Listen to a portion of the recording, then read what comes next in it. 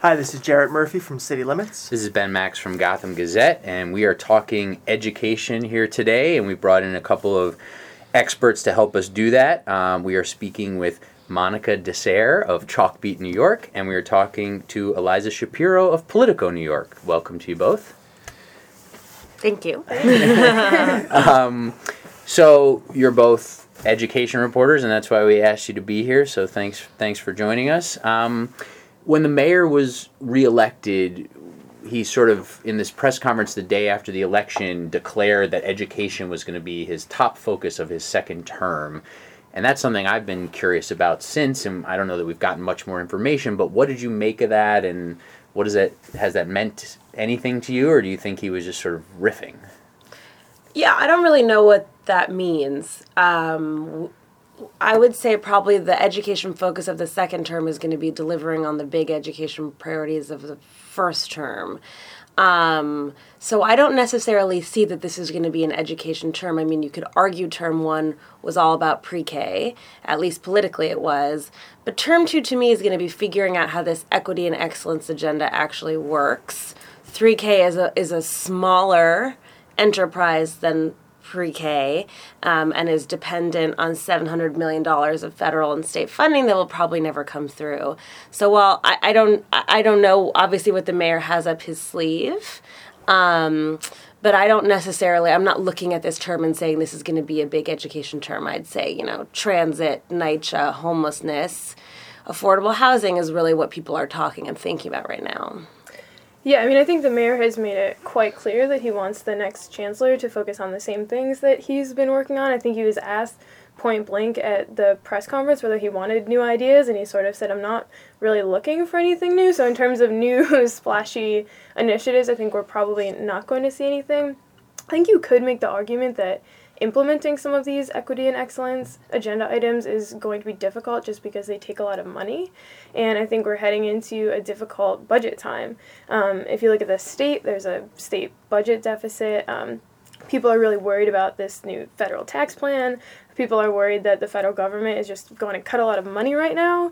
And so how do you implement a bunch of initiatives that take millions of dollars while you're not getting more from the state, having a tough time raising revenue at the city level? So that might be one of the main challenges moving forward. How would you characterize the first term? Was it about sort of flailing in search of a direction? Was it about kind of quietly working on a modest agenda?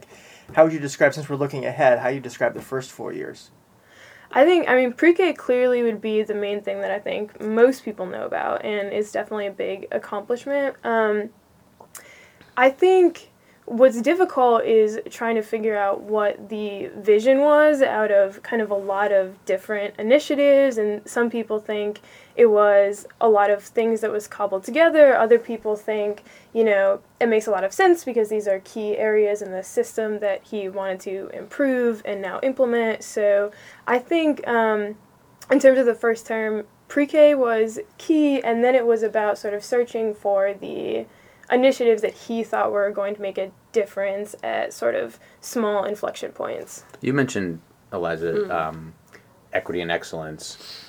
What is that? Is it an actual agenda? It's got pieces. It makes some sense to me, but I'm not sure that beyond pre-K it gets him that far in terms of having an education vision. I'm not sure. I think the administration would say this is their blueprint for how they're thinking about how to change the school system. De Blasio has spoken about it in very soaring terms, but when you really look at it, right, it is sort of like a bunch of maybe smaller programs that are sold under the banner of a big vision. So there's advanced placement classes for all, college visits for all, computer science for all, but all these individual parts are not only very expensive, but they're, logistically massive challenges. The concept of for all in a system of 1.1 million kids, most of whom are poor and Black or Latino kids, is just like a really, really, really big push. And so it's a lofty, lofty goal for the mayor, but I think there's been a lot of reporting already that shows, for example, Councilman Traeger said to me last week, computer science for all sounds fabulous, but a lot of schools don't actually have wiring to get the internet in the schools to do coding classes. So there's a bunch of baseline challenges before that can get executed. And in some of these schools, there's issues around, I know, with implementing AP for all, having a certain number of AP courses offered to every high school student. You're talking about sometimes having to offer them across different schools. I mean, there are significant logistical... huge logistical challenges, as there would be with any program that's marketed for every single kid in a system. But that's obviously de Blasio's sort of bread and butter philosophy. It's just going to be a challenge to actually execute rather than to promote, and that challenge will fall to the next chancellor, whose idea it wasn't in the first place. Right. I'm curious about his approach to the topic, not even policy-wise, but it struck me that compared to the Bloomberg era, it seemed like controversial education stories were an almost weekly thing, whether it was about the various reorganizations or the charter school co-location fight, all that stuff. There was some of that drama early on in de Blasio 1 with the charter school fight, but other than that, it was not... I mean, obviously it was not his focus the same way it was Bloomberg's focus. And I'm curious if you think that was sort of deliberate to kind of reduce the temperature a little bit, and what do you feel the consequences of that were to, schools and students? Was it better to have this be less of a daily fight, or did we miss important stuff because it had a lower profile? Well, I think the mayor and the chancellor have both really explicitly sought to lower the temperature. I mean, Carmen Frenier came in saying, I'm going to restore joy and dignity to the classroom. Now, 4 years later, she's saying to everyone her biggest accomplishment has been doing just that. And obviously, the question is, well, what happens beyond that? I mean, I think the mayor has scored a lot of political points by saying, I'm a public school parent. Both his kids went to New York City public schools. I mean, I think that rhetoric actually won them points for maybe the first 2 years of the term and beyond. So, is there less day-to-day controversy? Yes, and that's obviously intentional. I would say the mayor and the chancellor's critics would say that, taking maybe less bold stances on some controversial big-ticket items have left kids in the lurch. I mean, we have to mention the U of T here, right? Sure. That's a lot of the missing conflict. Sure. I mean, obviously Michael Bloomberg was at war with the U of T for a decade. De Blasio has embraced the union sort of without any exception. And I think if you asked a number of critics of the mayor in general, they would say that perhaps overly cozy relationship has come at the expense of kids. Yeah, I think potentially when you're looking at drawbacks of this approach, you're looking at things like school integration. So if you don't take on controversial things, you maybe don't solve sort of really controversial problems. Like, how do you integrate schools across the city? And so they've gotten some flack for not taking bold enough moves in areas like that. That hasn't been a priority of the U of T, right? I mean, the U of T hasn't been especially concerned with that, so it wouldn't necessarily be something that he'd get prodding from that direction on. No, the union's just playing catch up on it because they're like, oh, okay, everyone cares about this now. Okay, we believe in integration. Right.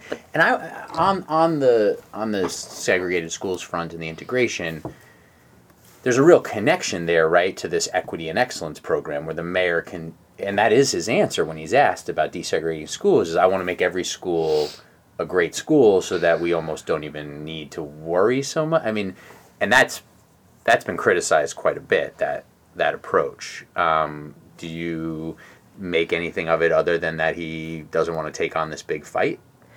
I mean, whenever he talks about it, like it's this huge historical problem that's rooted in housing and history and racism, and to even begin to tackle this problem, you're talking about years and years. And so he would say, sort of, in the meantime, what we need to do is get all schools to the best possible level that they can be. Of course, the problem with that is that if you never tackle the problem, you never tackle the problem, right? So you're sort of saying, we're going to raise all boats without looking, I think some critics would say, at these underlying issues of you have really highly concentrated schools with Black and Hispanic students and poverty and homeless students. And when you have a school that is overwhelmed with all of these kind of problems, can it really be fixed with extra AP classes or college trips? I think a lot of people would maybe argue no. And also, it's important to remember that the mayor and chancellor did not come into their roles 4 years ago thinking they were going to have to tackle school segregation. I mean, obviously this has been a problem in New York City since the beginning of public schools in New York City, but the advocacy arm and the public awareness, obviously heralded by Nikole Hannah-Jones, has actually been a new and stronger phenomenon, even just in the last 2 years. So I think they were sort of blindsided by the idea that they were going to have to address it in the first place. In 2013, during the campaign, this is not an issue. Do you feel that in Carmen Farina, that de Blasio got the chancellor he wanted and needed? What's their relationship been like? And, do you think it's sort of delivered what City Hall wanted it to? I mean, I think he would say yes to that. I mean, they did sort of take the temperature down. I think they did, in general, do a good job with bringing teachers back into the fold that were maybe frustrated. I think when you're looking at drawbacks, you're talking again about this vision question, like, was there an ability to sell equity and excellence as more than just a bunch of different things that were cobbled together, and really sort of get people to buy into that vision? Yeah, I mean, I don't think there's any question politically that Carmen Farina has done precisely what the mayor asked her to do. In every way, optics. She has been in New York City public schools for over 50 years. She's a fluent Spanish speaker. So many of the kids in the system obviously speak Spanish. I mean, he cannot replicate the perfection to which Carmen has ascended for him. Truly, truly. Whatever you think of Carmen personally, for the mayor, which is the only metric that matters, she is perfect. And have you gotten the sense that they've had a good relationship? And so now he has to replace her. What is that looking like? Where are we headed with the new chancellor? We already sort of hit on this big theme that it seems like they're largely looking for someone who can really just continue to execute what they've already put into place. But you also disagree if you want, obviously, but you also need someone in that position who is good politically, right? It's, that and the NYPD, commissioner, maybe the two most visible posts in an administration. So you want someone who can do both. Yeah, I would just say the important thing to remember at the chancellor search is that it doesn't matter what anybody thinks except for Bill de Blasio. So whatever opinions any other human being has about who the chancellor should be is really irrelevant. So here's what you should know about who the chancellor is not going to be, based on a story that I reported recently. Good piece on this. I can say without equivocation that the chancellor will not be a white man. Sorry, Ben. Yeah, Ben's out. The chancellor will have to be someone who toes the line really delicately on charters and reform and really doesn't go over the, pro-reform edge, without question. And they're not particularly interested, even though it might sound contradictory. It's not going to be like a deputy chancellor in the DOE. They want someone still with some kind of rising star power idea, claim to fame, which, of course, seems contradictory, right? They want someone to execute Carmen Farina's vision while also sort of being a star in their own right. So that's like a very delicate balance.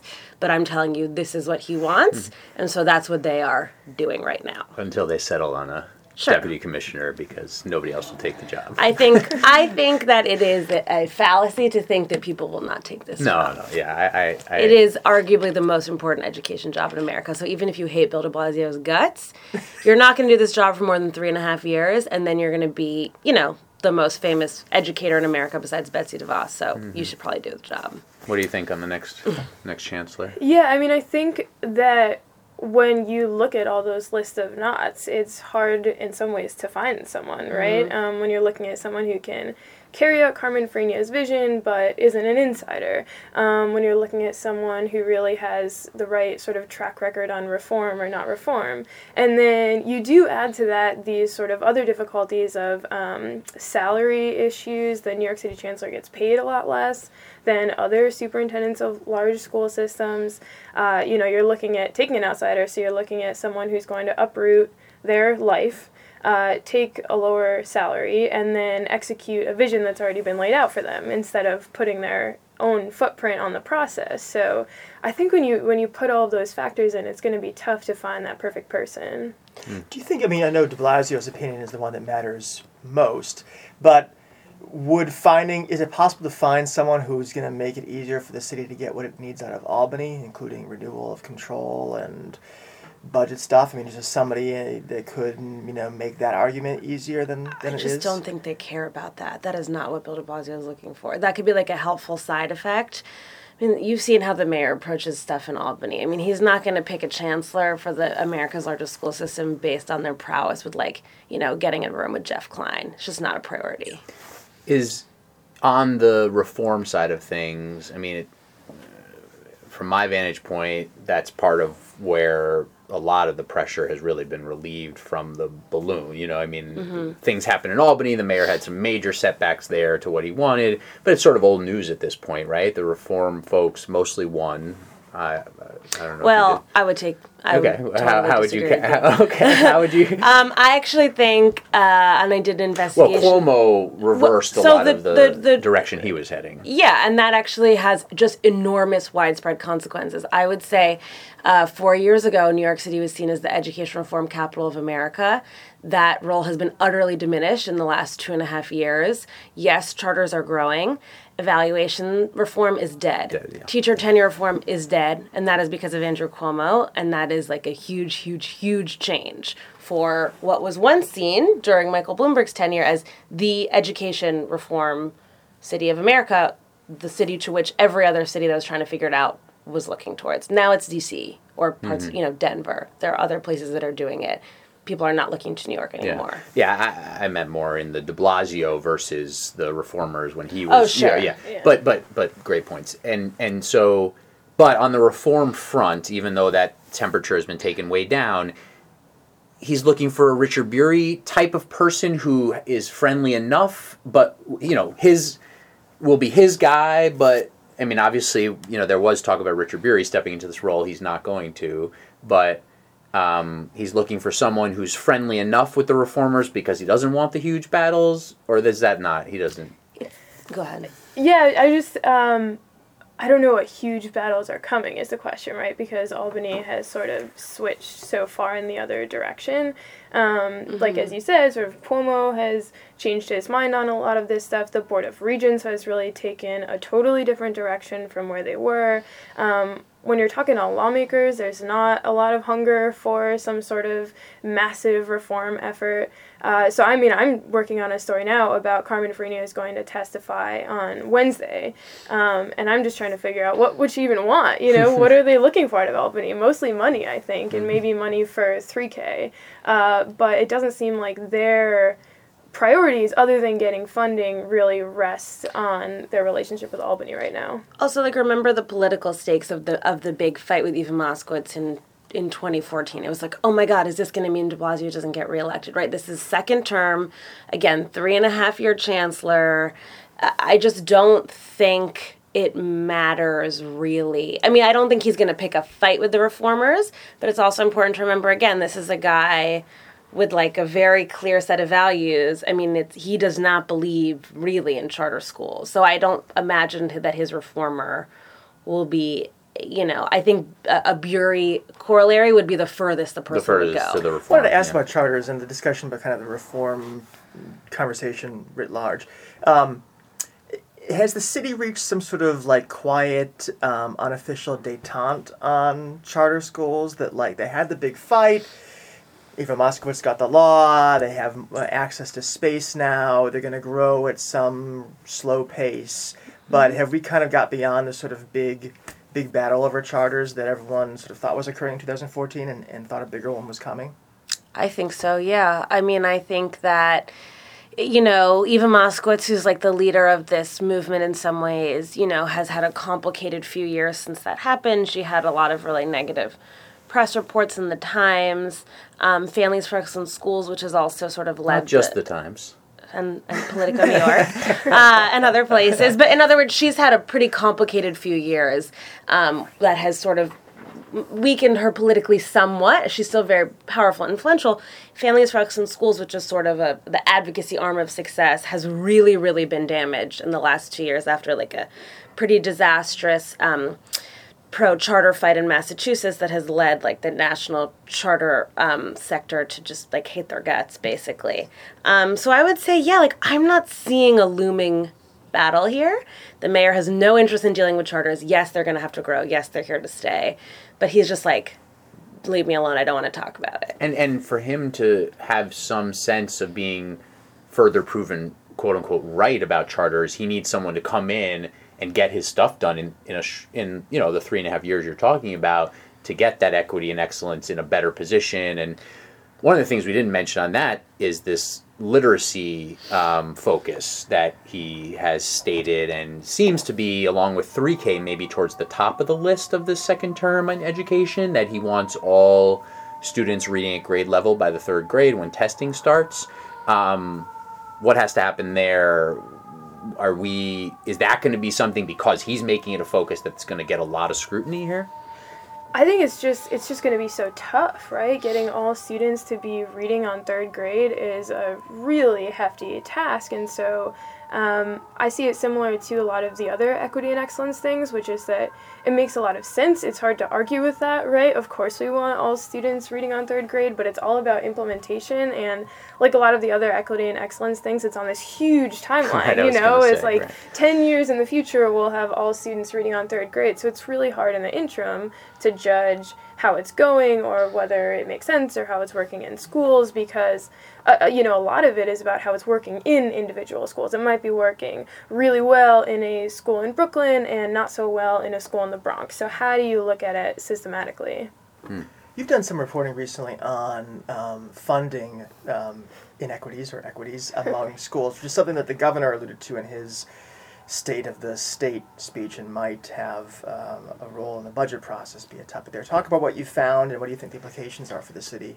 Yeah, so the governor didn't say a ton about education in his State of the State, but he talked about giving more money to poor schools, which is kind of new and different. And the way he wants to do that is actually to have the Division of Budget and the State Education Department approve local school districts' budgets to make sure they're sending enough money to poor schools.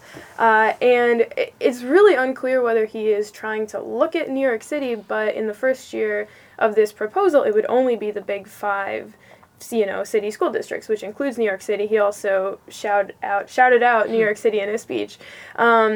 So what I took a look at was the city's Fair Student Funding Formula, which was supposed to do just this more than 10 years ago, to send money to where the neediest students are in the city. So once the city gets the money from the state, where's it then going within the city? Exactly. Mm-hmm. So the city puts its own money in, the state puts its own money in, and there's some federal money. They take that pot of money and then give it to schools, and it's how that money is distributed. And the problem is that this funding formula has never been fully phased in. So the amount that we were supposed to get to has never quite got there, and you've sort of frozen these disparities that existed before the funding formula was even adopted.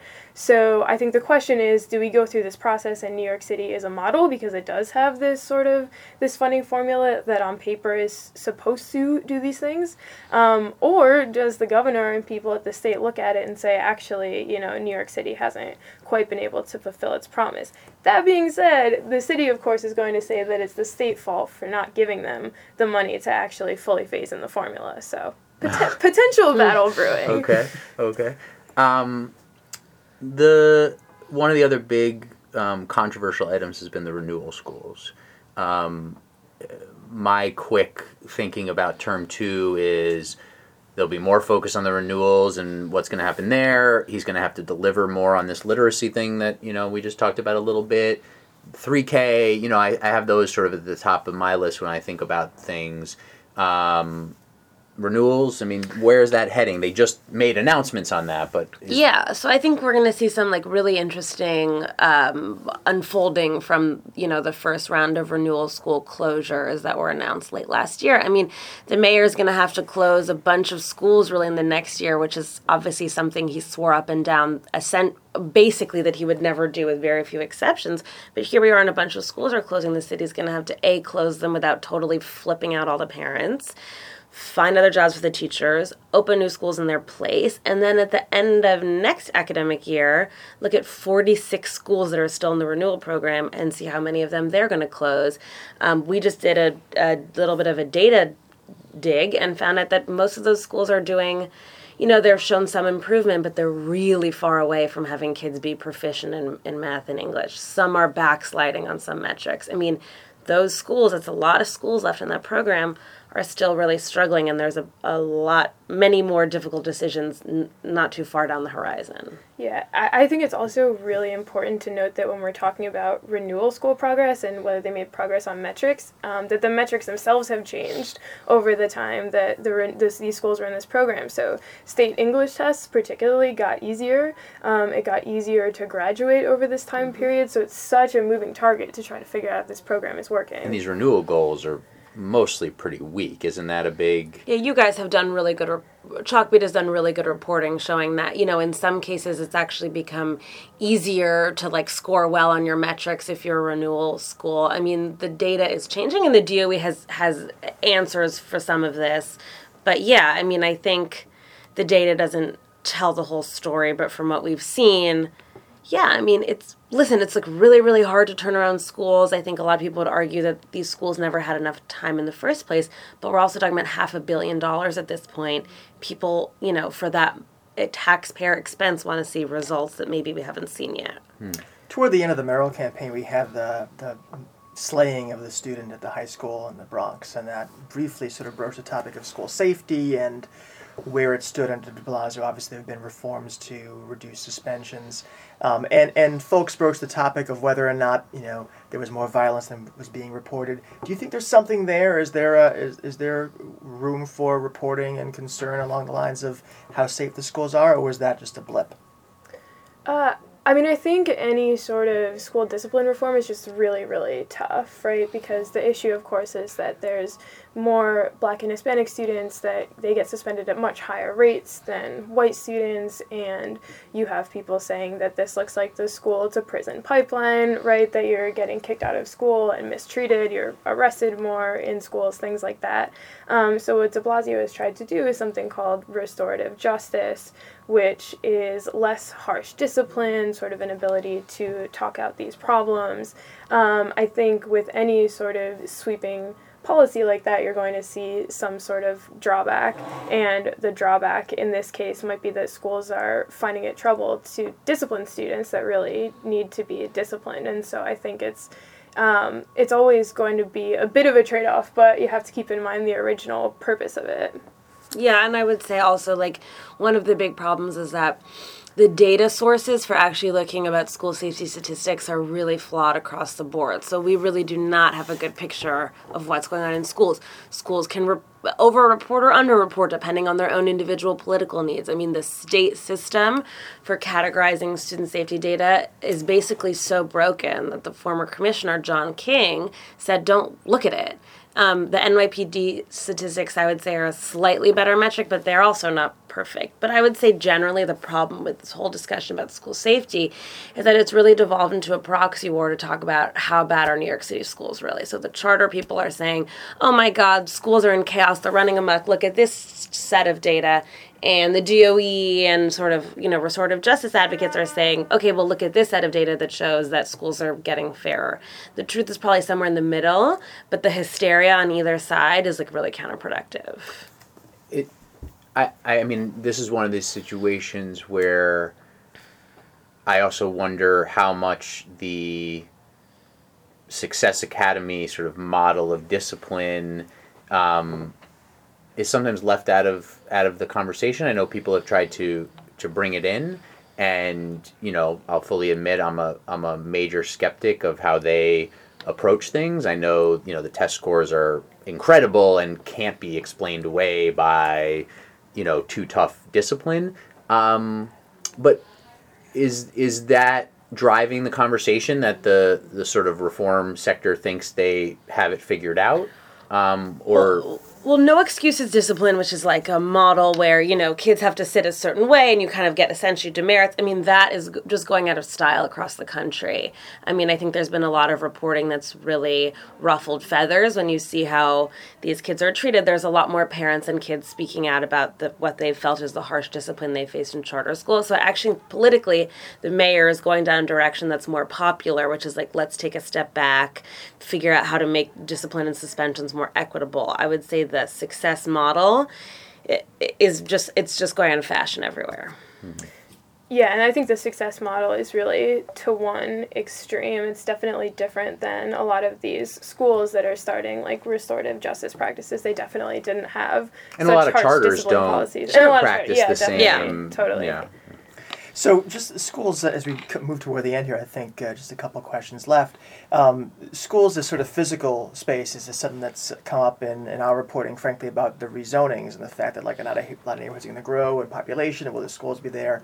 To what extent is that part of the conversation, like school seats, the quality of facilities? And I know that there's a new chairperson of the education committee in the city council, and is that going to be something he wants to talk about? Yeah, that's Mark Traeger, the Brooklyn councilman who now runs the city council's education committee. That's really his top priority. It has been his top education priority for the last 4 years, and I spoke to him recently, and he said that's really going to be what he focuses on. So that's not a particularly sexy issue. People don't talk about it that much.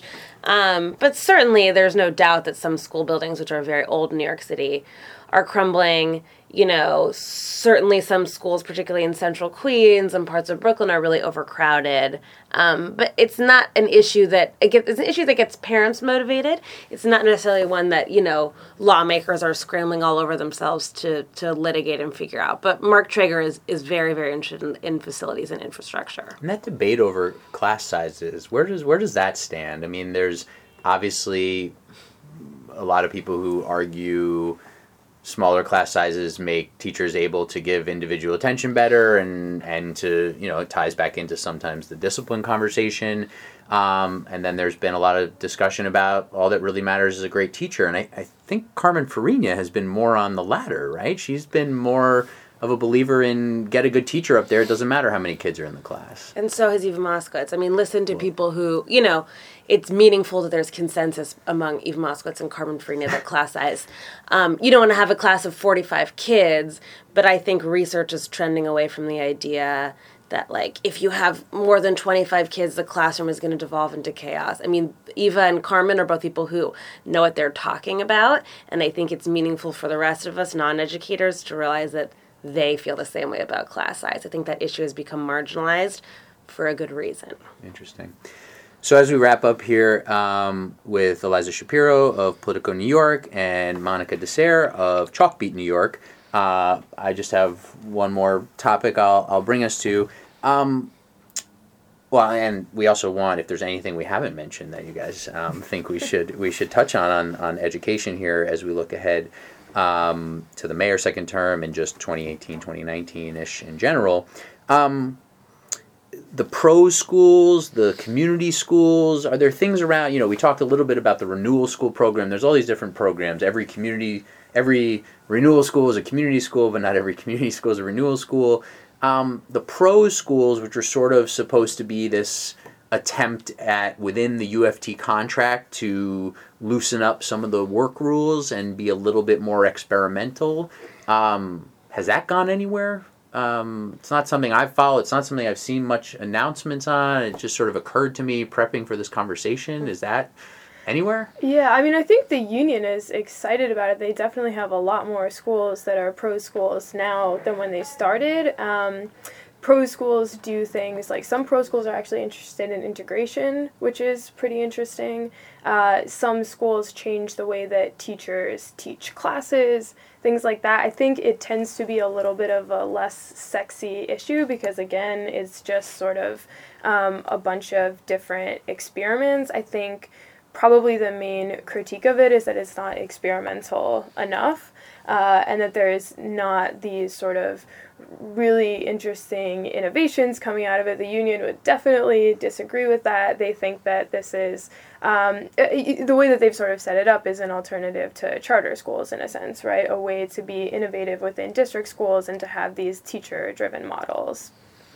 Anything you want to add on the pros? I mean, I would say it's just like kind of probably not really gone anywhere near where the city. I mean, literally, if Bill de Blasio is saying, like, this is going to be the counterpoint to charter schools nationally, I mean, under that set of whatever, I mean, it has failed to reach that lofty goal. It was a good talking point when they signed the contract. Sure, but it's also right? nowhere. I mean, no one promotes it. No one talks about it. I think the last person I talked about it was Randy Weingarten 3 years ago. I mean, people are not talking about it because it hasn't done, which you could have said from the day it was announced. I mean, how on earth are these collection of schools that, you know, maybe have an extra hour of instructional time going to prove that we don't need charter schools? It's a ridiculous concept. And so we need to maybe reevaluate that and keep an eye on that Sure. as we also look. There's another contract being negotiated, as Yeah. there was basically at this time 4 years ago.